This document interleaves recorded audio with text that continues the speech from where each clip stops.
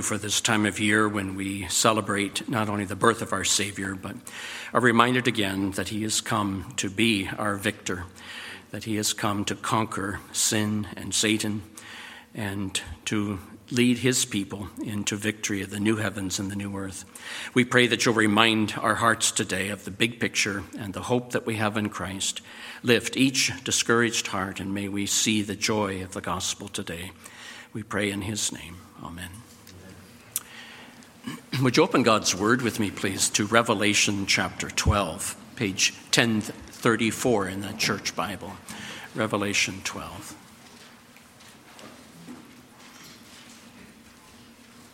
This year in Advent, we've been looking at the birth of a baby promised in Genesis. We looked at last week. And today, the scripture closes with the birth of a baby. Revelation 12 is the middle of this book. It's the middle of the book in many different ways, not only in writing and form, but theologically, because here's the theme of the book. The Holy Spirit, through John, is pulling aside the curtain, and he's showing us here's what's happening behind the scenes that you don't see. The first 11 chapters of Revelation have been the church is being persecuted. Where is all this hatred coming against Christ and his church? Why is the opposition? Well, it's pulling aside the curtain and showing us Satan has a fury, a hatred to destroy Christ's church. That's what's happening behind the scenes. And Revelation 12 is showing us this warfare. It's showing us Satan's fury, and it's also showing us Christ's decisive victory. Revelation 12, this is God's word. And a great sign appeared in heaven, a woman clothed with the sun, with the moon under her feet, and on her head a crown of 12 stars. She was pregnant and crying out in birth pains and the agony of giving birth. And another sign appeared in heaven. Behold, a great red dragon with 7 heads and 10 horns, and on his head 7 diadems. His tail swept down 1/3 of the stars of heaven and cast them to the earth. And the dragon stood before the woman who was about to give birth, so that when she bore her child, he might devour it. She gave birth to a male child, one who is to rule all the nations with a rod of iron. But her child was caught up to God and to his throne, and the woman fled into the wilderness, where she has a place prepared by God, in which she is to be nourished for 1,260 days. Now war arose in heaven, Michael and his angels fighting against the dragon. And the dragon and his angels fought back, but he was defeated, and there was no longer any place for them in heaven. And the great dragon was thrown down, that ancient serpent who's called the devil and Satan, the deceiver of the whole world. He was thrown down to the earth, and his angels were thrown down with him.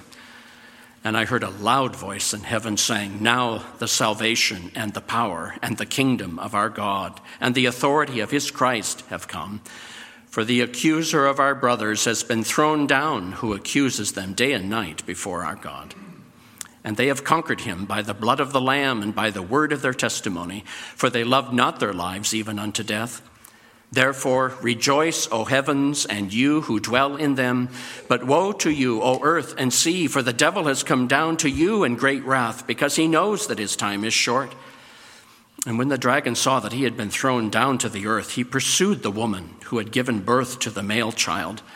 But the woman was given the 2 wings of the great eagle, so that she might fly from the serpent into the wilderness, to the place where she is to be nourished for a time and times and half a time. The serpent poured water like a river out of his mouth after the woman to sweep her away with a flood. But the earth came to the help of the woman, and the earth opened its mouth and swallowed the river that the dragon had poured from his mouth. Then the dragon became furious with the woman and went off to make war on the rest of her offspring, on those who keep the commandments of God and hold to the testimony of Jesus. And he stood on the sand of the sea. Verses 1 through 4, first of all, give us this diabolical fury of the conflict. And then verses 5 through 12, the decisive victory that we have in Christ. This diabolical fury. It's symbolized in these 2 characters, a pregnant woman and this red dragon. Consider first the woman's dangerous position, and then this devil's dark plan. The woman's dangerous position, verses 1 and 2 again. And a great sign appeared in heaven, a woman clothed with the sun, with the moon under her feet, and on her head a crown of 12 stars. She was pregnant and crying out in birth pains and the agony of giving birth. Who's the woman? The woman is represented in the Old Testament scriptures as Mother Israel, as the church through whom Christ would be born. And so she's wearing 12 stars and a crown representing the 12 patriarchs, the 12 tribes of Old Testament Israel. And it's an image that's throughout the Old Testament. Israel as a bride in covenant marriage, Hosea 2. Old Testament Israel as the mother of God's people, even the images of giving birth, Isaiah 66 and Jeremiah 4. Certainly the metaphor of the bride, the church as a bride, is continued into the New Testament, Ephesians 5. And the church is called the mother of believers, Galatians 4:26. Jerusalem above is free. She's our mother, Galatians 4:26. The woman's identity, it's the church from the Old Testament through whom Messiah would be born. As the early church father Cyprian put it, you cannot have God as your father if you do not have the church as your mother. The church. The woman's glory, verse 1. You wouldn't describe her as glorious, would you? It says she's wearing the light of the sun. She bears truth to God's truth and shines. But to call the church glorious? Even at the time of the birth of Christ, you would hardly say it's a glorious church. It was a weak remnant. Israel was under the occupation of Rome, and the nation was full of unbelief. Even when John wrote the epistle to the Revelation, writing this book, he writes the messages to the 7 churches, and they're dealing with sin and persecution and unbelief. Even today, the church appears weak. We see each other's warts and dirty laundry, and church is frail, church is persecuted. With a mournful wonder, men see her sore, oppressed by schisms, rent asunder, heresies, distressed. Glorious? Well, she's glorious the way God views his church. Because when we put our faith in the Lord Jesus Christ, we are given then the righteousness of Christ, and we're clothed in the righteousness of Christ. That's the way we stand before God. We stand before him. He views us as glorious because we stand before him in Christ. The woman's glory, but there's also the woman's peril. She's in great danger. This very powerful imagery is a pregnant woman. She's about to give birth to her male child, the one to come from the Old Testament church, the promised Messiah that was given to Adam and Eve in the Garden of Eden. Here's the seed of Eve, the seed of the covenant of Abraham. Here's the promised son of David, David's greater son. This is to be the Messiah. To fulfill Micah 5 and verse 3. You, Bethlehem, Ephratah, though you are small among the clans of Judah, out of you will come for me one who will be ruler over Israel, whose origins are from old, from ancient times. And he will be born and will shepherd his flock. But the danger is, here's a pregnant woman in labor, about to give birth, and she looks up to where her midwife would be standing. There's not a midwife. There's this red dragon ready to kill her child and ready to kill her. The woman is in a very dangerous position. What's the devil's dark plan? Look at verses 3 and 4 again. And another sign appeared in heaven. Behold, a great red dragon with 7 heads and 10 horns, and on his head 7 diadems. His tail swept down 1/3 of the stars of heaven and cast them to the earth. And the dragon stood before the woman who was about to give birth, so that when she bore her child, he might devour it. We know the dragon is Satan. You see that in verse 9. A clear reference to Genesis chapter 3 in the garden. Satan has come to tempt Adam and Eve. His appearance is described as frightful. It's described, first of all, with great intellect. Not just 1 head, 7 heads. 7 and 10 were often numbers of fullness and completion. He's a great intellect, great knowledge. and 10 horns, 7 crowns. He rules the princes of this world and their unbelief. Great power, tremendous authority. Chapter 9, he's been given the keys to the abyss, and out of the abyss come his demons to accomplish his purposes. His tail, verse 4, sweeps aside a third of the stars. He's already been referred to as a star himself. He controls the powers and all those forces against the church of Jesus Christ. We do not wrestle against flesh and blood, Ephesians 6. His appearance is frightful. And his vileness is evil. There's nothing good in him. He intends to destroy this pregnant woman. He intends to destroy her son. You never joke about Satan. Even the archangel Michael would not ridicule him, Jude, verse 9. Reminds you of Tolkien's trilogy, Gollum. With that evil character, quote, you can't sleep around him or he will stab you. Satan's intent is to murder the Christ child. So he stands where the midwife would stand, because he knows if this child is to be born, he's to be the Messiah. He's the one that's been given the promise of a decisive victory over Satan. Satan's been told that. You wouldn't divulge your battle plans to the enemy, but God did. God told Satan, this is what's going to happen. The Messiah is to come. In Genesis 3:15, Adam and Eve were promised that one to come from the line of Eve will come and will crush the head of Satan. It will be a decisive victory, even though Satan attempts to bite his heel.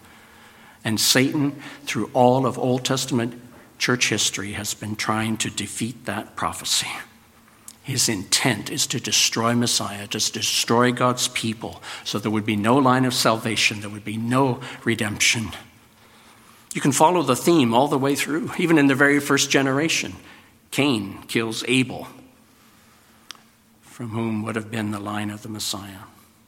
Athaliah's attempt to kill all the king's son, so there would be no son of David, but only one escapes. Josiah lives to complete the line. Or Haman looked like he was going to have success to have the emperor annihilate the whole Jewish race. But God had already placed Esther as queen. And through the intervention of one, the Old Testament church was preserved. We read Matthew 2, Herod's anger after the wise men did not return. And incited by Satan, he must kill all the babies, to be sure, because he must annihilate this Messiah. And finally, at the end of Christ's ministry, Satan enters Judas himself, as Judas betrays Christ, so that Satan might, in his efforts, have Christ killed. But he only plays to God's hand. Satan is behind all these attempts in history. He must annihilate the Old Testament church. He must kill the woman and her son. Because otherwise, the son would become the Savior. The son would become the Redeemer. And the son would crush his head. That's the fury that you're reading in Revelation 12. But we're also showing the decisive victory in this conflict, verses 5 through 12. Satan has lost the battle in so many ways. He's lost the battle against Christ. You see it in verse 5. She gave birth to a male child. One is to rule all the nations with a rod of iron, but her child was caught up to God and to his throne. The baby's born safe. Where's the baby now? In heaven. Where did Satan not want this baby to end up? Ruling all things. Where is the baby? Ruling all things. Revelation 12 only gives the two endpoints of his whole earthly ministry, his birth and his ascension. Everything else is included in that. All of the miracles, going to the cross, his death, resurrection, ascension. Just the two endpoints. because he has come and he has returned. That was the reason he came. That's the reason he was born on Christmas, for his ascension, to rule and to conquer all things. He's now on the throne as the King of Kings and the Lord of Lords. The battle was won at the cross, and Christ crushed the head of Satan. 1 John 3:18, the reason the Son of God appeared was to destroy the works of the devil. This male child has been born, has gone to the cross and paid for our redemption, is risen and has ascended as the victor. Jesus said at his ascension, "All authority in heaven and on earth is given to me. Therefore, go and make disciples of all the nations." Why could he say that? Because he's rescued us from the kingdom of darkness and brought us into the kingdom of the Son that he loves. Satan's head has been crushed. His back has been broken. And he now cannot hold the nations in deception. And now as we go forth with the gospel, all those appointed to eternal life will believe, and they will come to Christ. It's been a decisive victory. Satan has lost his battle. Satan has been hurled down, secondly, verses 7 through 9. Now war rose in heaven, Michael and his angels fighting against the dragon. And the dragon and his angels fought back, but he was defeated, and there was no longer any place for them in heaven. And the great dragon was thrown down, that ancient serpent who's called the devil and Satan, the deceiver of the whole world. He was thrown down to the earth, and his angels were thrown down with him. Thrown down, nothing wrong with the translation. I like the translation, hurled. He was hurled down. What do you hurl? Hurl has more of a sense of urgency and speed than just thrown.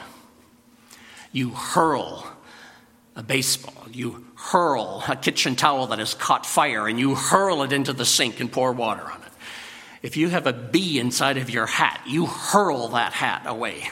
You get rid of it. You hurl with intensity.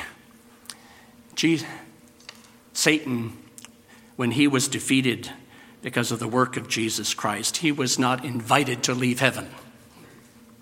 He was hurled out of heaven. Jesus Christ going to the cross, John 12:31 says, "Now is the time of judgment for this world. Now the prince of this world will be driven out." It's the same form of the word as Revelation 12, hurled out. John Milton's line in Paradise Lost, the line where Satan's reflecting back from hell on what's just happened to him, remembering how he lost the war in heaven, writes, "Till then, who knew the force of those dire arms?" He's in shock. A comment on the Archangel Michael, leading God's armies. He wins because Christ is won. You might think of Michael as the staff officer, and he's able to remove Satan's flag from the heavenly map because Michael's chief officer in the field, Jesus Christ, has won the battle. Satan's lost his battle. Satan has been hurled down. Third, Satan has been silenced. 10 and 11, "And I heard a loud voice in heaven saying, 'Now the salvation and power and kingdom of our God and the authority of his Christ is come. For the accuser,'" there it is, "'of our brothers has been thrown down, who accuses them day and night before our God.'" He can no longer accuse, not in heaven, not before God. He could stand before God and look at you and look at me. "This one claims to belong to you. Look at their filth." But he cannot do that anymore because of the work of Jesus Christ. Jesus Christ, when he went to the cross, took our sin upon himself, and he paid for it in full. So that as you put your faith in him, he gives you his righteousness. Satan's been silenced as the accuser of the brothers. Where does he accuse you now? He can't do it in heaven But he will try his best to accuse you in your conscience. Those sins that have been forgiven, that you've confessed, but that trouble your conscience, would give you regrets, wish you could do over, the sorrows, the impact of sin. And Satan comes and he wants to crush you and he wants to stomp you down. But it's false guilt because you've been cleansed in Christ. And you stand to him with the promise of Scripture that Christ has paid for all of your sins. He's not allowed to accuse you before God in your conscience either. Satan's been silenced. And Satan has been exposed, verse 9. The deceiver of the whole world, he can't deceive anymore. Verse 9, the great dragon was thrown down, the ancient serpent who's called the devil and Satan, the deceiver of the whole world. It's referring very clearly back to Genesis chapter 3 when he came to deceive Adam and Eve, when all the human race fell into Satan's power. But now he can no longer deceive the nations. He still has unbelievers under his control. They think everything's well. They can live their lives as they wish, and they're going to stand before God, and it'll be fine, not knowing that they are perishing outside of Jesus Christ. But he cannot lead the believer in Christ in any deception ever again. You have conquered, verse 11, past tense. It's complete in Christ. Satan has lost the battle. He's been hurled down. He's been silenced. He's been exposed. So what's he going to do? Until that last day when he is cast into hell, he has one mission, and that is if he can still destroy the church of Christ. Verses 12 and 17. Therefore rejoice, O heavens, and you who dwell in them, but woe to you, O earth and sea, for the devil has come down to you in great wrath, because he knows that his time is short. Verse 17, and then the dragon became furious with the woman and went off to make war on the rest of her offspring, on those who keep the commandments of God and hold to the testimony of Jesus. He wasn't able to destroy the boy baby, the Messiah, so he's going to go after the baby's mother, the church. Until he's thrown into the lake of fire, he's going to be trying to destroy the church. As Michael Horton put it, this is the status report from the battlefield. Satan is bound under house arrest, and yet, like a mafia boss in prison, he still manages to cause trouble. Satan has been cast out of heaven, but vigorously pursues retaliation against the church that has been liberated from his fortress. Dr. Rayburn describes the last days of Hitler in World War II. Quote, out of the bitterly tragic aspects of the Second World War, one of the bitterly tragic aspects of the Second World War was that even in its final throes, even long after it was perfectly obvious to thoughtful men that Hitler's armies had been defeated, his security forces and secret police continued in a kind of rage and bizarre detachment from reality to wage war on friend and foe alike. The gas chambers and ovens were full in the concentration camps. A political prisoner, such as the pastor Dietrich Bonhoeffer, was taken from presiding over his last worship service in prison and hanged just a few days before he would have been liberated by the advancing armies of the Allies. Hitler demanded that Germany herself be destroyed rather than fall into the hands of the enemy. From his bunker, issuing orders to armies that no longer existed, he demanded vengeance on his internal opposition, retribution against subordinates who had failed to carry out his orders, and to the very end dreamed of some crisis among the Allies that would permit him at the last minute to snatch victory from the jaws of defeat. He was beaten, and at a certain level he certainly knew that. but thrown into fits of rage at his defeat, he sought to bring as many others down with him as he could. That's what John's describing here in Revelation 12 of Satan. He knows his end. He knows Christ has already won the battle. But his rage is he must bring down as many as he can. He must go after the church of Jesus Christ. Are we afraid? We are not to be afraid. What does the scripture tell us here about the church and Satan coming after her? Well, we notice, first of all, it's the one church. It's the same woman before and after the birth of Christ. Did you notice that? Here's another picture. It's the Old Testament church and the New Testament church are the same church. It's the same woman. She's representing all believers who've put their faith in the Lord Jesus Christ from the time of Adam and Eve on, through the line of Abraham and Isaac to the New Testament. One group of believers, the people of Abraham, one Israel, one church, Old Testament, New Testament, one tent, one bride, one covenant of grace, one olive tree, one elect race, one holy nation, one royal priesthood, one new Jerusalem with the names of the 12 tribes of Israel and the names of the 12 apostles. God's same care of his one church, the Old Testament, New Testament. That's who's been shown here in Revelation 12.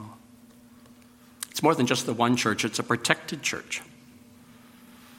Safe in the wilderness. Verse 6, and the woman fled into the wilderness where she has a place prepared by God in which she's to be nourished for 1,260 days. Verses 13 and 14, when the dragon saw that he'd been thrown down to the earth, he pursued the woman who'd given birth to the male child.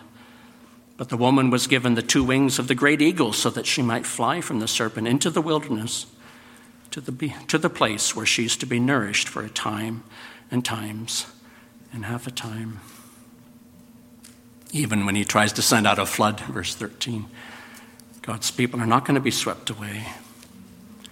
Why? They've been given the wings of the eagles to carry them. Referring to Exodus 19, he will bear you up on eagle's wings. He will hold you in the palm of his hand. He will bear you up lest you dash your foot against a stone. What a beautiful poetic way of God will care for his people, even though Satan's fury is against them. What's this about a wilderness? Well, that was the place of protection. Remember Elijah in the wilderness was where he was protected from Jezebel.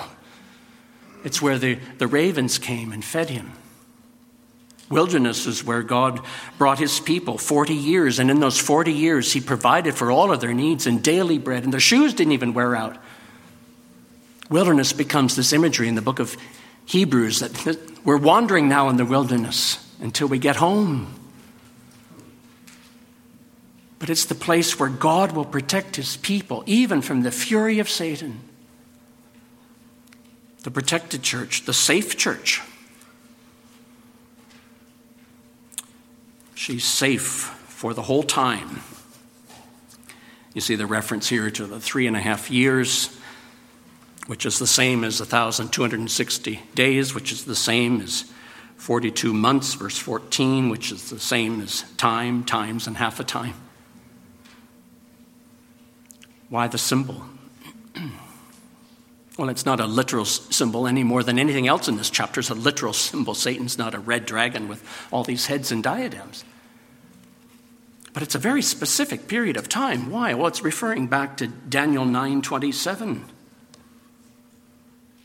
These 3.5 years picture a time that begins with the ascension of Jesus Christ and it will end with the return of Jesus Christ.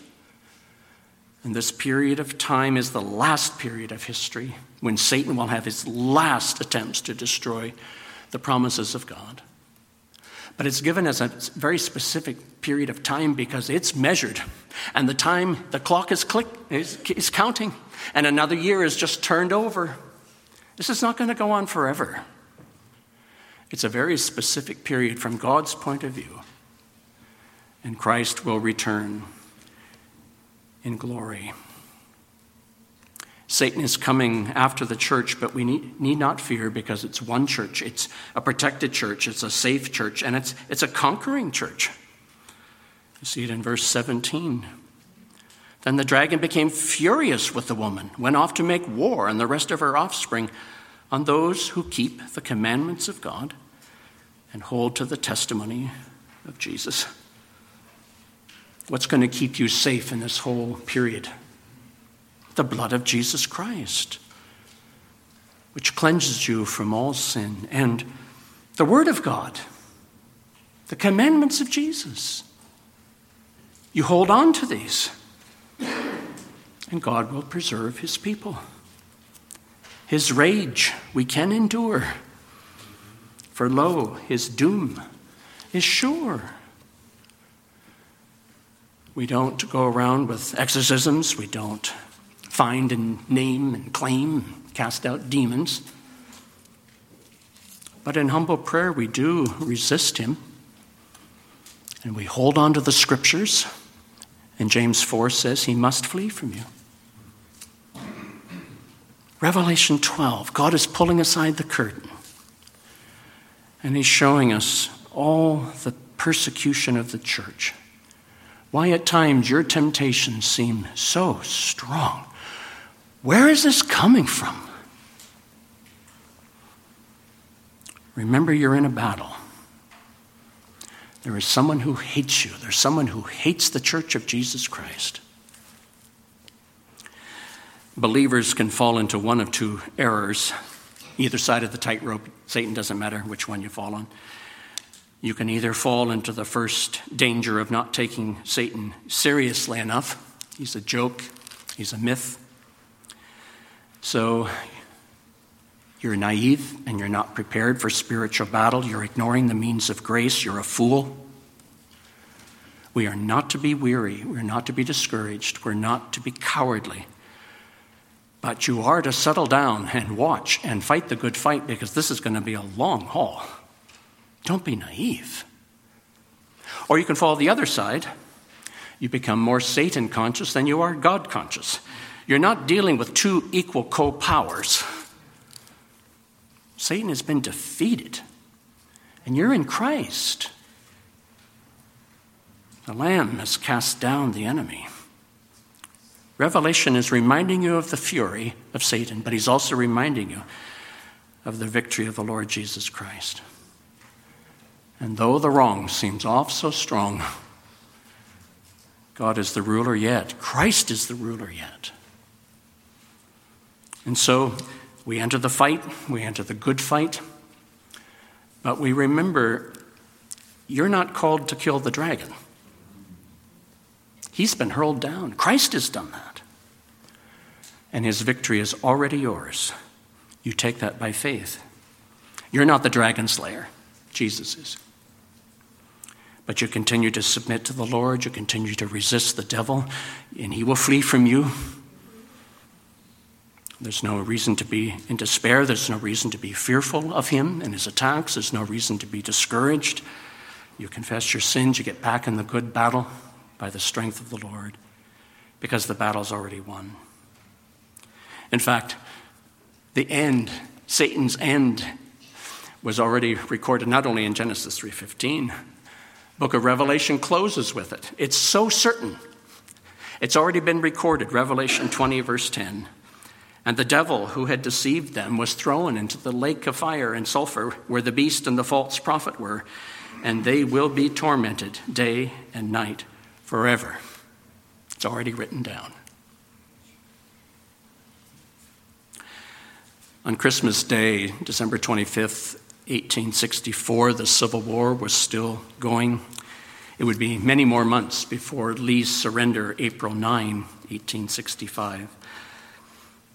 And on that Christmas Day, the despair of the war, wondering if it would ever end, how it would end, seeing the thousands that had died. How would we ever survive as a nation?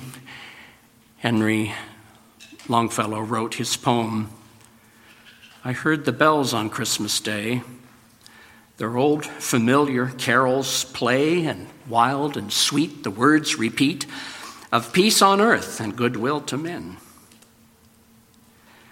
And in despair, I bowed my head. There's no peace on earth, I said. For hate is strong, mocks the song of peace on earth, goodwill to men. And then pealed the bells more loud and deep. God is not dead, nor doth he sleep. The wrong shall fail, the right prevail. With peace on earth, goodwill to men. That's what Revelation is telling us. It's because of the birth, the death, resurrection, ascension of the Lord Jesus Christ. The baby is the victor. And the only question is, are you on his side? Have you given your heart to him? Do you follow him as your Savior and Lord? Shall we pray?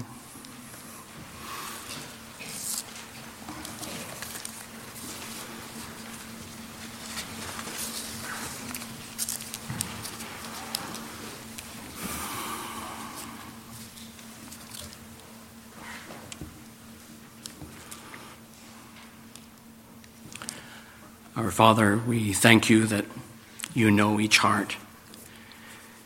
You know the needs of each one. You know where we are today and how you would apply your word to each one of us. For all of us, we pray that we would be in Christ, that would be those on the side of the victor and not in the world that is perishing, not deceived with the world. And our Father, we thank you for Christ, that he is coming back. Those days are limited and marked. And the Father, you know when Christ will come. May he come quickly. Encourage our hearts in the battle, not in our strength, but in the strength of Christ. May we rest in him today. We pray in Jesus' name. Amen.